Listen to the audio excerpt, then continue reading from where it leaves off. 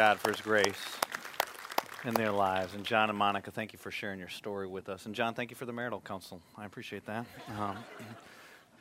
No, you see God's grace in their story and in their lives. And I just ask you this as we start this series, what's your grace story? As you think about your life and you think about perhaps a relationship with Jesus Christ, what is your grace story? If you don't have one, then my prayer for you is that by the end of this series, you will have a grace story. But what is your grace story? Because everybody who has a relationship with Jesus Christ has one, has a first encounter with God's grace, and then God continues to flow through us and in us and change us by His grace, and it's the very thing that flows out of us into other people's lives that God uses to transform people by His grace. It's by grace that we're saved through faith, not of works, lest anyone should boast. We see grace all throughout the Scripture, and we see it in the lives of people that have been touched by Jesus Christ. And sometimes you look at people and you just think they have it all together. Like they don't need God's grace because we think of grace as a second chance or grace as this thing that's for like the really bad folks. And you get folks even like our church fathers. I was reading this week about one of our most influential theologians in the Christian movement ever, St. Augustine. St. Augustine was a guy who, if you read about him on Facebook or you read on stuff on the internet, you get all these incredible, inspiring quotes and you get all this stuff. But a lot of people don't know his grace story. His grace story is an interesting one. He actually grew up in a home where you'd assume he'd become a Christian because his mom was a Christian. But he denied the faith, and he walked away from it and decided to follow Persian philosophies of life and had a lot of problems with sexual sin, had a mistress for about 13 years and shares in some of his confessions, some of his struggles with these things. And he was struggling with the sexual issue, struggling with his pursuit of the Persian philosophy, and inside had a restlessness that many of us know, or this isn't satisfying. There's got to be something more. And so he started to seek through different philosophies, different religions, and came upon the preaching of one of our other church fathers, Father Ambrose, and heard his preaching. Was convinced intellectually that Christianity was true. But have you ever met people before that intellectually they can agree with everything that you say about Christianity, but you feel like they just don't get it? Like it just hasn't gotten to their heart, and that's where Augustine was at. His weakness, his problem was his sexual sin. And he couldn't get past that, and how he could be accepted by God, how he could experience God's grace. He tells a story of his grace story, one day sitting at his house out in the garden. He's reflecting on life and thinking through some of the big questions that sometimes we think through, and this young boy came by and he was singing. He was singing in Latin, but the English translation of what he was singing was this: take and read. And the song kept saying those two words, take and read, take and read. He took it as a divine command from God that he should go pick up the Scriptures, and the first verse that he opened it up to, and his eyes caught on the page, that he should read that verse. And so he stood up, and he was in tears because he felt like it was a divine command. And he walks over and finds a copy of the Scriptures and opens it up, and he comes to Romans chapter 13, and verse 13 says this: let us behave decently as in the daytime. God was speaking specifically to Augustine. Not in orgies and drunkenness, not in sexual immorality and debauchery, not in dissensions and jealousy. Rather, clothe yourselves with the Lord Jesus Christ. Know His grace. And do not think about how to gratify the desires of the sinful nature, because He's got something that will quench our greater desires. And Augustine talks about what happened after that moment in his Confessions, and you can read it on your own. He says, I read that first sentence, I didn't need to go any further. Because what happened was I was flooded with the confidence of God, and it took away the doubts, and it took away the darkness. That was his first encounter with God's grace. What's yours? What's your grace story? I think about it my own. My first encounter with God's grace, I was an 18-year-old kid. I was basically a punk, arrogant, like sports, wanted to get my own way. I told the first service, I kind of modeled my life after Ferris Bueller. I watched that movie and then thought, oh yeah, if you can get around rules, that's how you should live your life. And lived a party lifestyle and tried to get around rules and did whatever I wanted to do. And it was working for me, except God had started planting in my heart, is there more than this? Because it felt empty. It felt meaningless. And as much fun as the parties were, as much fun as the debauchery was, as much fun as that was in the moment, it always left me wanting more. But it wasn't more of that. It was more of something else. And what was it? And I started to ask these questions as God planted them in my heart. And I ended up coming and having a relationship with this guy. I was teaching a Bible study at my public high school. It was interesting. He wasn't a pastor. I went to this Bible study, and he ended up telling me the story of redemption. The story of redemption, in short, goes like this. The best you can do is like a pile of dirty rags. It's a pretty depressing beginning.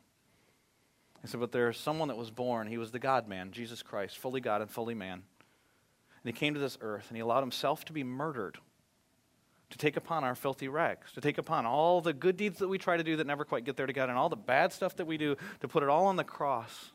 And he died. God died. Who would make up that story? But then he rose again, and he offers life. And he said, do you want that life? And I said, I don't know. I don't think I can do that. And a few days later, I was on my knees, 18-year-old punk kid. No one would have guessed I'd be on my knees next to my bed. I'm on my knees next to my bed, and I'm reading this booklet that's got Bible verses in it. And one of the verses is John 14:6. I am the way, the truth, and the life. No one comes to the Father except for through me. And at that moment, God spoke to me. He said, Scott, are you going to waste your life following other philosophies? Are you going to waste your life following other religions? Or are you going to trust my son? Trust my son. And I prayed to receive Jesus Christ as my Savior at that moment, admitted my sin, and believed upon him and what he did on the cross and through the resurrection to give me life and experience grace. That was the beginning of my grace story. It was my first experience with grace. What's yours? What's your grace story? And see, what I've learned, though, is that God's grace story doesn't stop with that first taste, with that first encounter of God's grace. See, here we are. We stand in 2012. It's the beginning of the year. Isn't that fun time? Because you got all these plans of what's going to happen in 2012, right? Like all the marathons you're going to run, and all the weight you're going to lose, all the money you're going to save, and all that stuff. It's going to be a fabulous year, isn't it? But sometimes what happens is you look back, too, at the last year and what 2011 was like. And for me, when I look back at 2011, I'm pretty confident it's the worst year of my life. But it was great. And the reason why it was the worst year, it's not because of some tragedy that took place. It wasn't like somebody died that I didn't expect to die. It wasn't because, lost a bunch of money. It wasn't some illness that came. It wasn't a bunch of disappointments. It wasn't any of that. And so it's hard for me to put tangible words on what took place. So let me tell you what happened. There's a spiritual battle that took place in my life, where I started to work through all this sin from my past and who I am and why do I think that and how did I become this type of person when I'm actually this type of person, and there's this battle that's happening with me so much so I ended up going to sit down with a counselor just to talk through these moments. And you know what happens every time I dive into one of those moments? Come back to the same place, the cross. And the grace of God that washes through and over and abundantly beyond what we could ever ask or imagine into other people's lives because of his grace in our lives. And so today I talk to you about grace and grace stories, and I'll tell you I don't have grace figured out. I know it better now than I did last week, but I don't have it figured out. But my fear is that there are many people that don't really get grace. And I don't mean you can't give a definition, like God giving us something we don't deserve. That'd be a definition of grace. I don't mean you can't sing songs, amazing songs, like Amazing Grace. I don't mean you can't use the word in a sentence. I mean you don't really get it. Haven't experienced it. Haven't owned it. It's not part of your story. And so we're going to do this series on God's life-changing grace. Talk about some grace stories. If you have your Bible, we're going to be in Acts chapter 9. Acts chapter 9, starting in verse 1 today. And if you've never been in the book of Acts, it's Matthew, Mark, Luke, John, and then the book of Acts.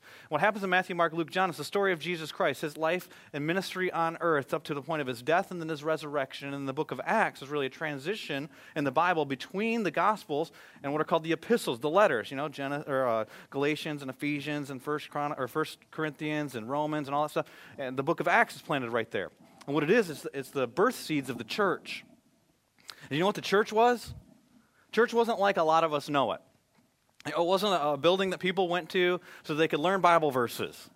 It wasn't a place where you had events. It wasn't a place where you knew no one would swear. It wasn't like this place where it was like kind of safe to be. It wasn't a place of programs and all that stuff. The church was a movement. It was a grace movement built on the cornerstone of Jesus Christ.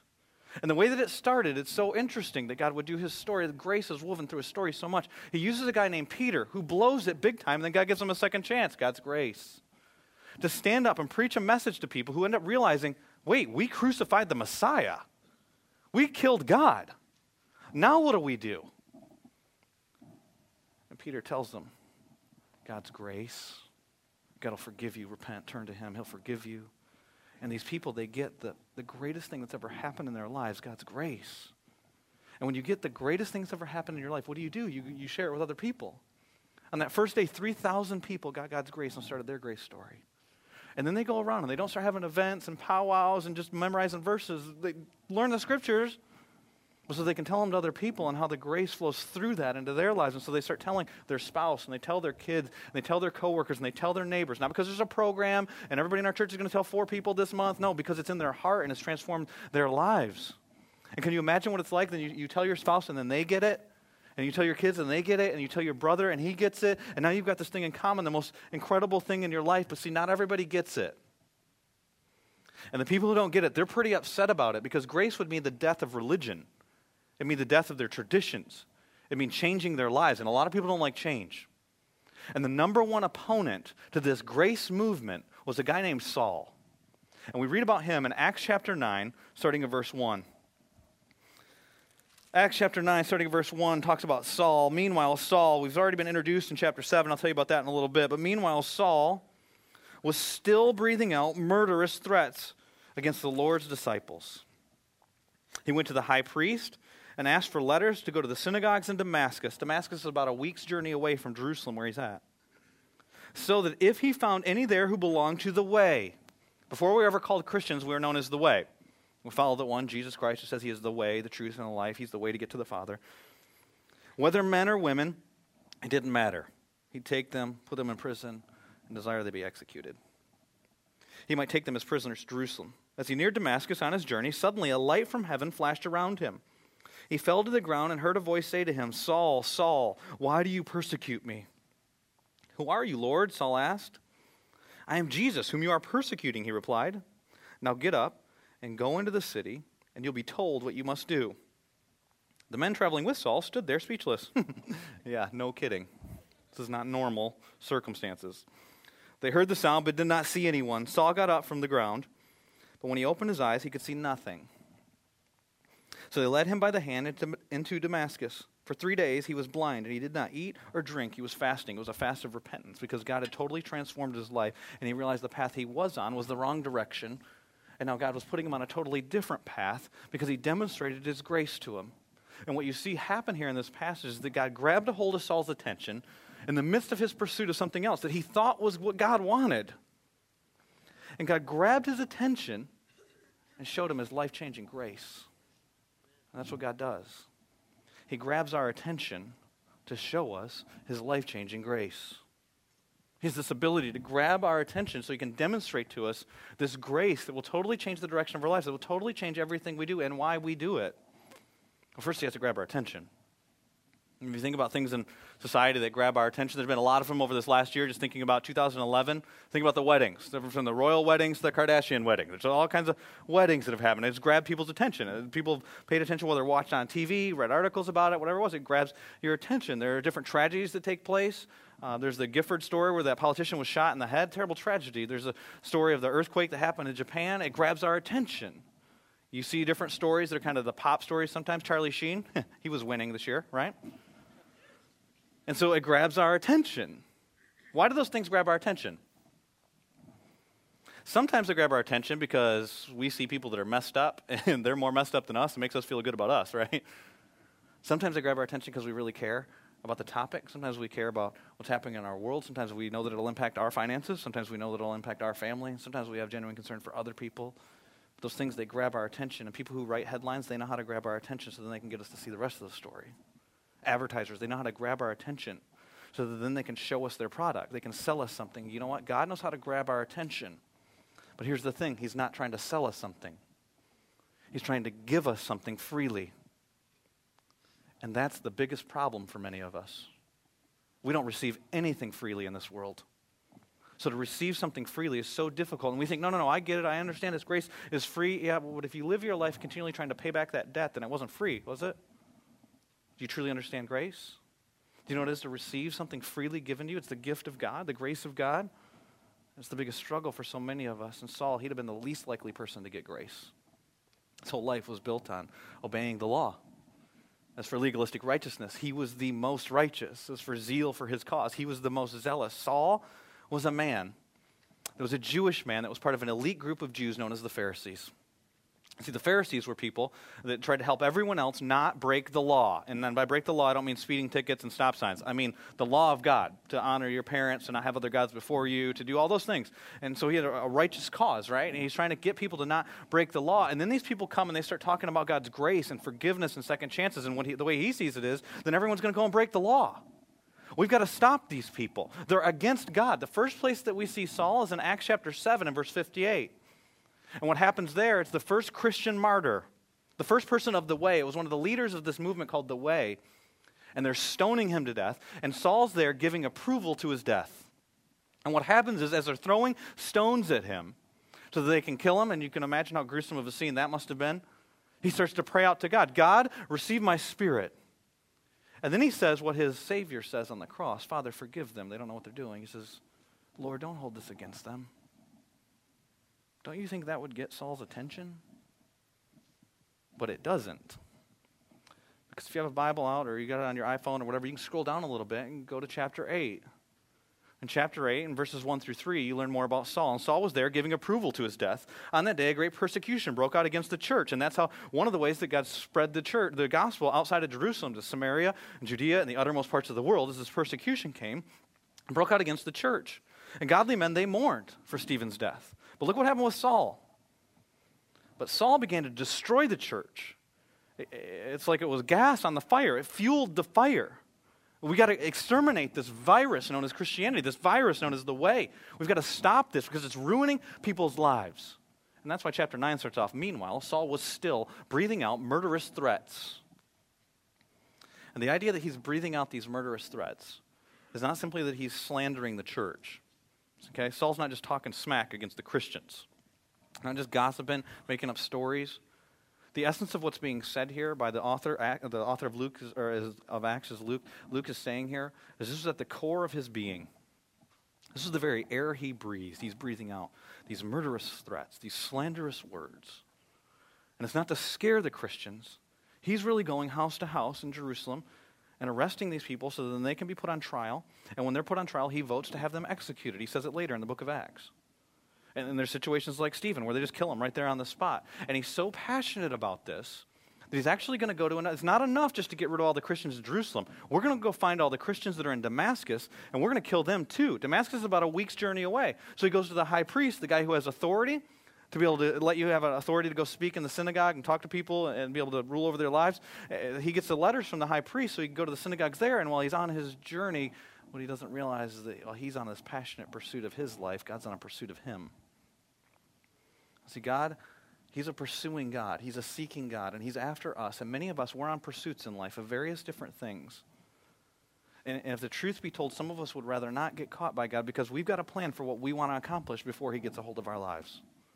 But see, God's relentless in his pursuit of us. Have you ever been chased and not wanting to be caught, whether you're playing tag as a little kid or most extreme example would probably be running from the police? Now, some of you are laughing. A couple of you aren't laughing because you've run from the police.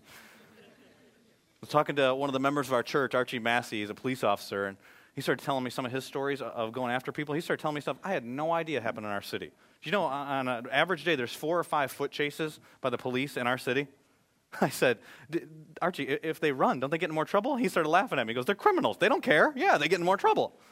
And I said, if somebody starts running from you, why don't you just shoot, like over their head, at a corner, ricochet it off there. He goes, we can't just shoot at people. And starts telling me that I'm learning the rules in case I ever have to run, right? So I know how this works. And he started telling me the first week on the job, what ended up happening for him is the first week, okay, he's breaking him in. He starts on this foot chase after a guy was just like in the movies, chasing him to his gangbanger, I think it was, and he's chasing him to his backyard, jumping bushes, jumping fences, and the guy trips over a bush and falls, and this pistol comes sliding out. And I'm just picturing it, just like in the movies, right? And you got to crawl for the pistol. The guy's crawling for the pistol. He jumps on him. And then I said, and then your backup shows up, right? He laughs like, no, that's in the movies. And he, cuffs this guy, got to wrestle him down and does this whole deal. He's pursuing. The guy didn't want to get caught. That's why he's running from the police. He told me this one story about a guy who had broken into, I think it was 600 homes. Is that right, Archie? The 600? Had 100 felonies against him. He would break into people's homes, and he would sit in their living room while they were sleeping. He'd eat their food and hang out at their house. Like, why would he do that? He goes, he's messed up. And it's like, this is a story. And I said, well, what happened? And he said, we broke into somebody's house one night, 2:30, 3 o'clock in the morning, and the person called us. We put this perimeter around the house, and we started to go in on foot to try and find this guy. And he was sneaking around in the woods. He had this flashlight, and finally they got an eye on him. And Archie was the one who started chasing him. He said, I was running parallel with this guy, and we were running. And he was in the woods, and I was up on the street. We were running parallel with this guy, and finally I just took my pistol. He starts running towards him, and he just rushes this guy. He can't shoot him, obviously. He told me that story already, but he's got a gun. He's trying to scare him. He runs towards the guy, and the guy starts running back into the woods. They start running through bushes and thickets. They come to this creek. It had been raining for about 4 days straight, and he said the creek was real high. And the guy goes into the creek, and they can't find him. And he said he and his guys, they searched for him for about 2 hours out there in the rain. It was cold outside, and they couldn't find this guy. They go back to the apartment. They figure he got away. Didn't know if he crossed the other side, if he swam down the creek, or what ended up happening. But the strange thing was, the burglary stopped. And so they weren't sure what happened. They went back to the creek, and what happened was the guy drowned there. And Archie said he was probably 2 or 3 feet away from him when he went into the creek. All he had to do was call out for help.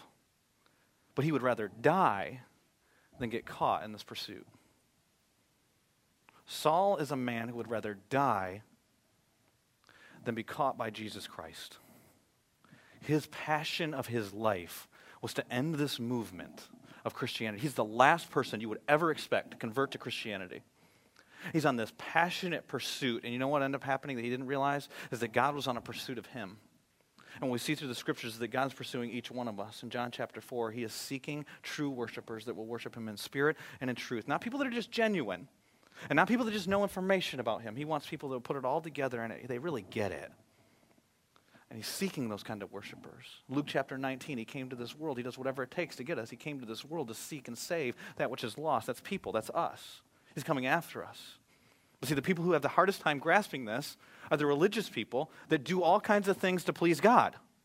And you see that in Luke chapter 15. In Luke chapter 15, they're really upset with Jesus because he hangs around with these people that no one should be hanging around with. Prostitutes and tax collectors and all these outcasts. They don't understand grace. And Jesus tells them 3 analogies. It's interesting. They're all about lost things and all about pursuing them. First analogy is about a coin. And it'd be like saying to you, imagine you lost your wedding ring, or imagine you lost a watch your father gave you. Imagine you lost some precious jewel that you had. Would you look for it? And everybody would answer yes to that. And then the next analogy he gives increases in intensity. It's the same idea.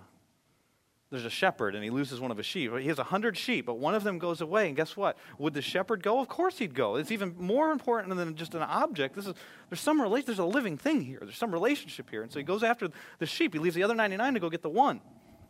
And then he gives the most intense analogy. It's of a lost son. Those of you who are parents, can you imagine if you lost one of your children, what you would do to find them? I have 4 daughters. If I lost one of my daughters, I don't think I could sleep. I would do everything I could, whatever it takes, to find the daughter. And that's the kind of pursuit, the relentless pursuit that God is on after us. And he was on after Saul here in this passage. While he was on a pursuit of something else. And so many of us, while we're on a pursuit of our reputation, of our success, of climbing some ladder, of filling some inner void, of some relationship that we're looking for, of money, of whatever it is, we're on this pursuit of all these things. Sometimes we do it in God's name, just like Saul did. God's in pursuit of us and our hearts, and he has the ability to grab our attention. And he does it here in this passage with Saul. It's interesting how he does it too. It says in verse 3, that as he was nearing Damascus, on his journey, suddenly, a light from heaven flashed around him. Now we read in a couple other places Saul's story, in Acts chapter 22 and Acts chapter 26. In Acts chapter 26, we find out it's about noonday. Noon would be the brightest time of the day. But this light comes that overpowers the brightest time of the day. What's this light like? Well, the Greek word that's used for flash here is actually the word that's used for lightning. So you can imagine how bright lightning is, and it flashing, but when lightning comes and it goes, right? This light, it flashes and it stays. And Saul falls to the ground. It's the glory of God shining around Saul. And there's other men that are traveling with him, and they see it as well. And at this moment, God has his attention. And you see through the scriptures, God has this ability to get people's attention. Think about Noah. Noah in the book of Genesis, I'm going to flood the whole world. Everyone's going to die, but you. How do I follow your instructions here? Do you think he has his attention? There's Moses, the burning bush. There's a bush talking to you, man. Do you see this? Yeah, that'll grab someone's attention. There's Jonah. The dude ends up in a fish, okay? God's trying to get your attention. Pay attention here. Walls come tumbling down with Joshua, part the Red Sea, Pharaoh and all of his plagues. God has an ability to get people's attention. You didn't even talk about the New Testament yet. Jesus walks on water. People think they're about to die. Calm down, water. Calm down, wind. People are hungry. He feeds them. He knows how to get our attention. And what's real interesting is you trace through those stories, you also see God's grace in every one of them.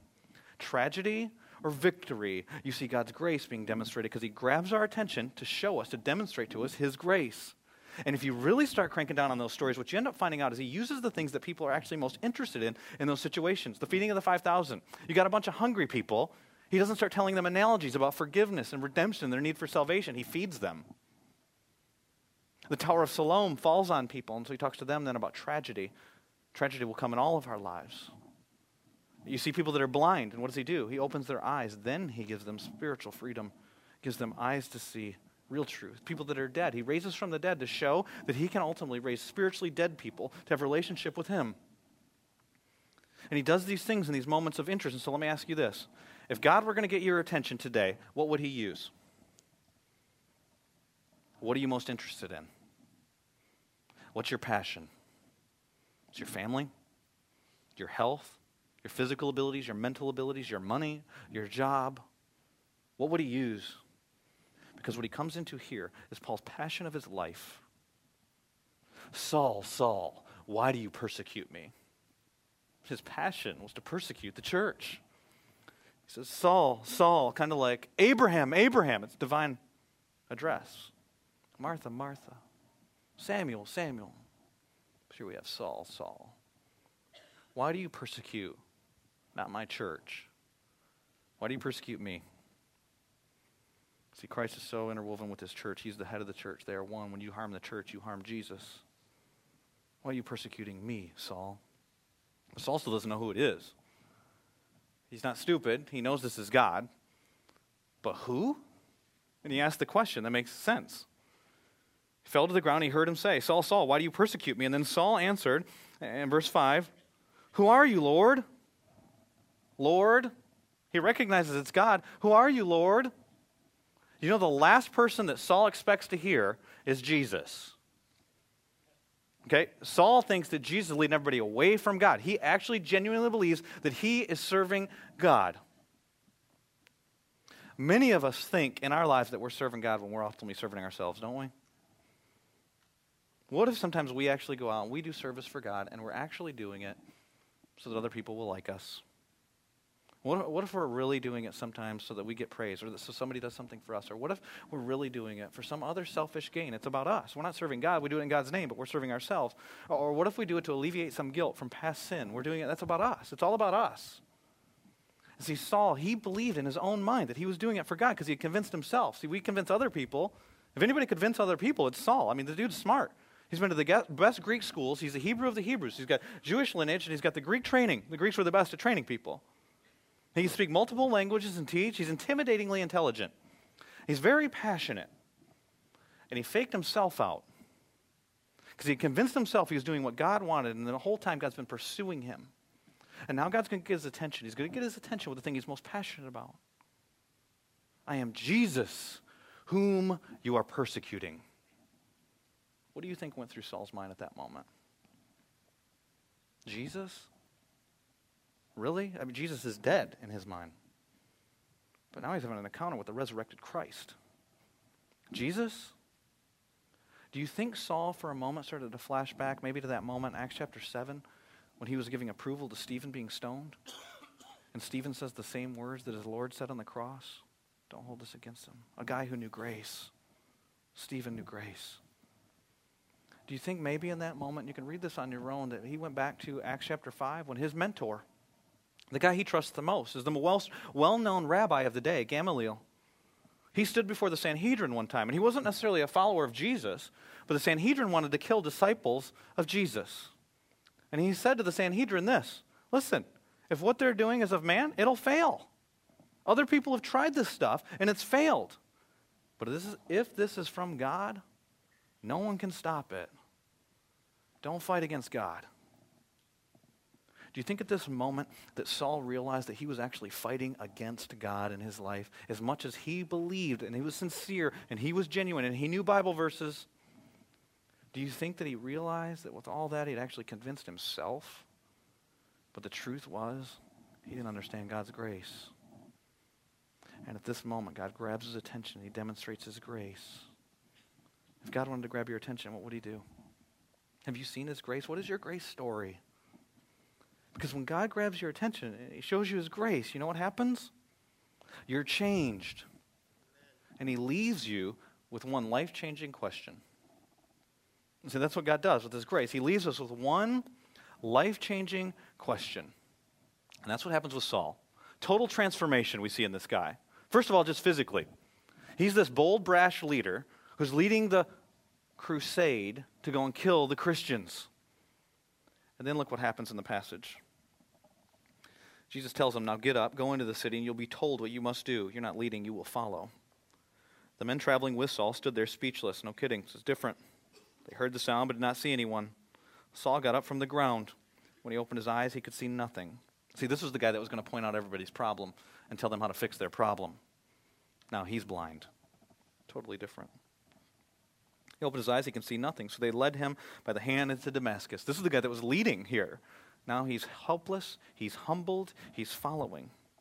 For 3 days he was blind and did not eat or drink anything. He's fasting, and this kind of fast would be a fast of repentance. It's acknowledging that he was wrong. And Saul was the one trying to tell everybody how all these other people were wrong. He's totally transformed. And then you go and you read through the scriptures, and sometimes hindsight shows us even more. And what you see when you read through the scriptures is he continually talks about how he was changed, how he was transformed. There's a total contrast in this man. In Philippians chapter 3, it's a great part of his testimony. In verses 1 through 6, he talks about who he was, a Hebrew of Hebrews, a Pharisee, zealous, from the tribe of Benjamin, all the best lineage, everything, best schooling. He was surpassing everybody else in his accomplishments as a Jew, but it's all a waste in comparison with the desire to know Jesus Christ and the power of his resurrection. And in Philippians chapter 3 and verse 12, he says this, not that I've obtained all this stuff of really knowing Jesus and the power of his resurrection, but I want to take hold of it, the NIV says. Not that I've obtained perfection, but I want to take hold of that which has taken hold of me. The King James says this, shows the pursuit that God is on. Not that I've apprehended it, but it'll arrest me. I've been arrested by the grace of God. And then he shares it in other places. He shares it in Philippians, or in Galatians as well. Galatians chapter 1 and verse 13, he tells a story. He says this, in verse 13 of Galatians chapter 1, next verse. For you have heard my previous way of life in Judaism, how intensely I persecuted the church of God and tried to destroy it. I was advancing in Judaism beyond many Jews of my own age and was extremely zealous for the traditions of my fathers. But when God, who set me apart from birth, and notice that, not set me apart from the moment I was on the Damascus road. He set me apart from birth. So even in all of his sin, God's going to use that and redeem that. Even in all his mess and all the things that he said so arrogantly and so boldly about how wrong everyone else was, God's going to use that. Because you know what happens with this guy, Saul? He ends up becoming renamed Paul, the guy that writes the majority of the New Testament. And you know what he says? He was the worst sinner ever. And do you know why he was saved? He says, the reason why God saved me is so that you would know that God can save anybody. It doesn't matter how far and how hard you think someone is, a relative, yourself, it doesn't matter. God can grab your attention and show you his grace. And look at what he says. He set me apart from birth and called me by his grace. And he was pleased to use me on a different mission, to set me in a different direction, to reveal his son in me, the way that he's changed me, not just to talk about this, the way that he's changed me, so that I might proclaim him and preach him to actually the Gentiles, and he's a Jew. It's God's grace. It's a grace story. Total contrast in this man. And what we don't see in Acts chapter 9 that we see in Acts chapter 22, because each one of these accounts gives a little bit different details, is that when he has this grace encounter, this divine experience, he asks a question. And the question is this: what shall I do, Lord? It's a question that guided the rest of his life. Now you've got my attention. Now what shall I do? It's a simple question, but it's a life-changing question. Do you ever ask this question? Because I'll tell you, a lot of times this is a question that's kind of assumed, but we don't ever really ask this question, do we? God, what do you want me to do today? What do you want me to do in these next moments? What do you want me to do with this information I'm being given right now? What do you want me to do the rest of my life? What do you want me to do for the person that's sitting next to me today? What do you want me to do, God? What shall I do, Lord? Do we ask that question? And if you do ask that question, let me ask you this. What if he told you the answer? Could you do it?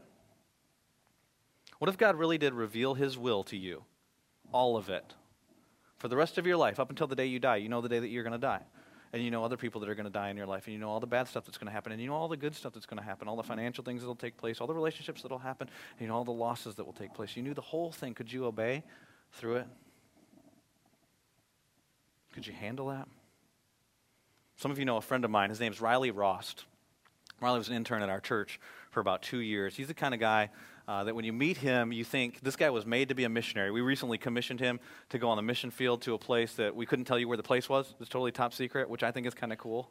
Like, no matter how cool the place was, not telling you makes it even more cool, in my mind. And you meet this guy, and you think, he's like made to go to places that are dangerous, and the culture's different, and just kind of adapt to all that and be able to share Jesus with people. And he's got this purity about him when you meet him, and you just think that he's like the perfect person to be a missionary. But how do you end up like that is my question, because no one's just born this way. And so Riley and I went to lunch one time, and we were talking through some of that. I said, tell me some of your story. How'd you end up desiring to be someone who goes to dangerous places and tells people about Jesus? Because like, everybody doesn't do that. What happened with you? So tell me a story. Pretty typical Christian kid story. You grew up in church, learned Bible verses, trusted Jesus, all that stuff, went away to college, went to a college, got a degree, can't remember the exact title of it, but business-type degree, and he planned on going out, making a bunch of money, being a good Christian guy. So it wasn't living like this radical, kill a bunch of Christians' lives or anything like that. And he said right after he graduated from college, he went to this conference. I think it was a Passion Conference or Catalyst Conference or something like that. And the speaker was speaking about God's will. And the speaker was being candid, and he said, as he was preaching, he said, if I knew all of God's will, I don't think I could handle it. I don't think I'd be able to do all of God's will if I knew it. It was Francis Chan. Some of you know who he is. He's up there. He's being very transparent. He said, if I knew the day I was going to die or when my wife was going to die, if I knew all that stuff, I wouldn't know what to do. Just give me each day at a time. Could you handle all of it? He challenged the audience. And Riley said, as he sat there, he thought, yeah, I could handle that. If God told me what to do, I'd do it. And I laughed at him when he told me that, when he was telling the story. We were sitting at lunch together. But he's got this purity about him, right? Now, he was dead serious. He looked at me like, I could do it. And then he told me what happened next. What happened at this conference next was this woman came up, and some of you may remember some of her story. Her name's escaping me right now, but she was in Afghanistan, arrested by the Al-Qaeda right around the time of 9/11, and out of a church in Waco. And what happened was she got out of this imprisonment, but then desired to go back and do missions work in Iraq. And so she stood up and she started sharing this testimony with all these college kids at this Passion Conference or whatever it was. And she said, we need some people that are not college students, that have just graduated from college. Riley had just graduated 2 weeks before. And starts to describe basically exactly Riley. And then they go to this time of prayer. And Riley says, God spoke to me and said, okay, Riley, you said you can do it. I want you to go to Iraq for a year. Will you go? And he said, if I didn't do it, I'd have been the biggest hypocrite. He said, it wasn't anything special about me. It wasn't any of that kind of stuff, but God said what to do. I have to do it. I said I'd do whatever he said to do. And this guy lives his life saying, God, what do you want me to do? And he goes to Iraq for a year. And he thought he'd just give a year of his life, then he'd come back and go into business, be a good Christian guy, and make a bunch of money and, raise his kids. But then while he was there, he ended up learning, I was made to do this. So he comes back to the States and spends a couple years training and asking God through the whole process. He doesn't go back to Iraq. He goes to another place. God told him another place. If he doesn't obey, then what a hypocrite. That's Riley's story. What's your story? Do you even ask God that question? What shall I do, Lord? What does God want you to do? What if he tells you? Could you handle the answer? See, Saul's story is that he's doing his own thing. He's going in his own direction, and then God grabs a hold of his attention, demonstrates his grace, totally transforms him. He's a new man. Old is gone, new has come. But he doesn't go on and just continue to live his direction. Now, what shall I do, Lord? See, because when God pours out his grace in our lives, then we have a question to ask, and that question is simple, but it's life-changing. What do you want me to do? And maybe he doesn't show you the next 20 or 30 or 50 years. What do you want me to do today? What do you want me to do with these people that I'm about to come into contact with when we dismiss the service? What do you want me to do as I go home for lunch? What do you want me to do with my life? And what if he answers? See, Saul's story is, he goes on, he becomes the single, next to Jesus Christ, the single greatest influence in human history. And he keeps asking himself this question. You want me to go to Macedonia? You want me to go to Rome? I'd love to go to Rome. You want me to go here? What do you want me to do? And I'll do whatever you want. You know why? Because I'm the chief of sinners. You would save me? People need to know about this stuff. And he continues to spread this virus known as the church. It's not just a club. It's a movement. That's his story. What's yours? What's your grace story? What we're going to do today is a little different. Instead of having you know some information about what's happening here, if you look at your worship program, you'll notice there's a blank spot on it. And what we did today is we intentionally didn't put any announcements there, because rather than telling you stuff, we want you to tell us something. Tell us your grace story.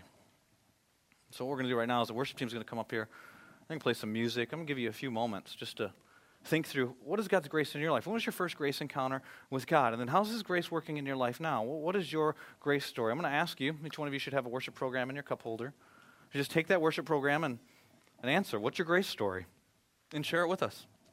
And after the service, there'll be some baskets. There'll be a basket at the table over here. If you're in Theater 14, there's a basket as you go out there. And if you miss that, I have a basket out in the lobby as well. And express, what is your grace story? Just a time of worship to the Lord. You can draw a picture if you want to draw a picture. You can do bullet points. You can write a paragraph. You can do little sentences, whatever you want to do to share your grace story. What is your story? How has God encountered you by His grace, grabbed your attention, then demonstrated His grace? And how's His grace working in your life now? I'll give you a few moments to just fill that out and reflect.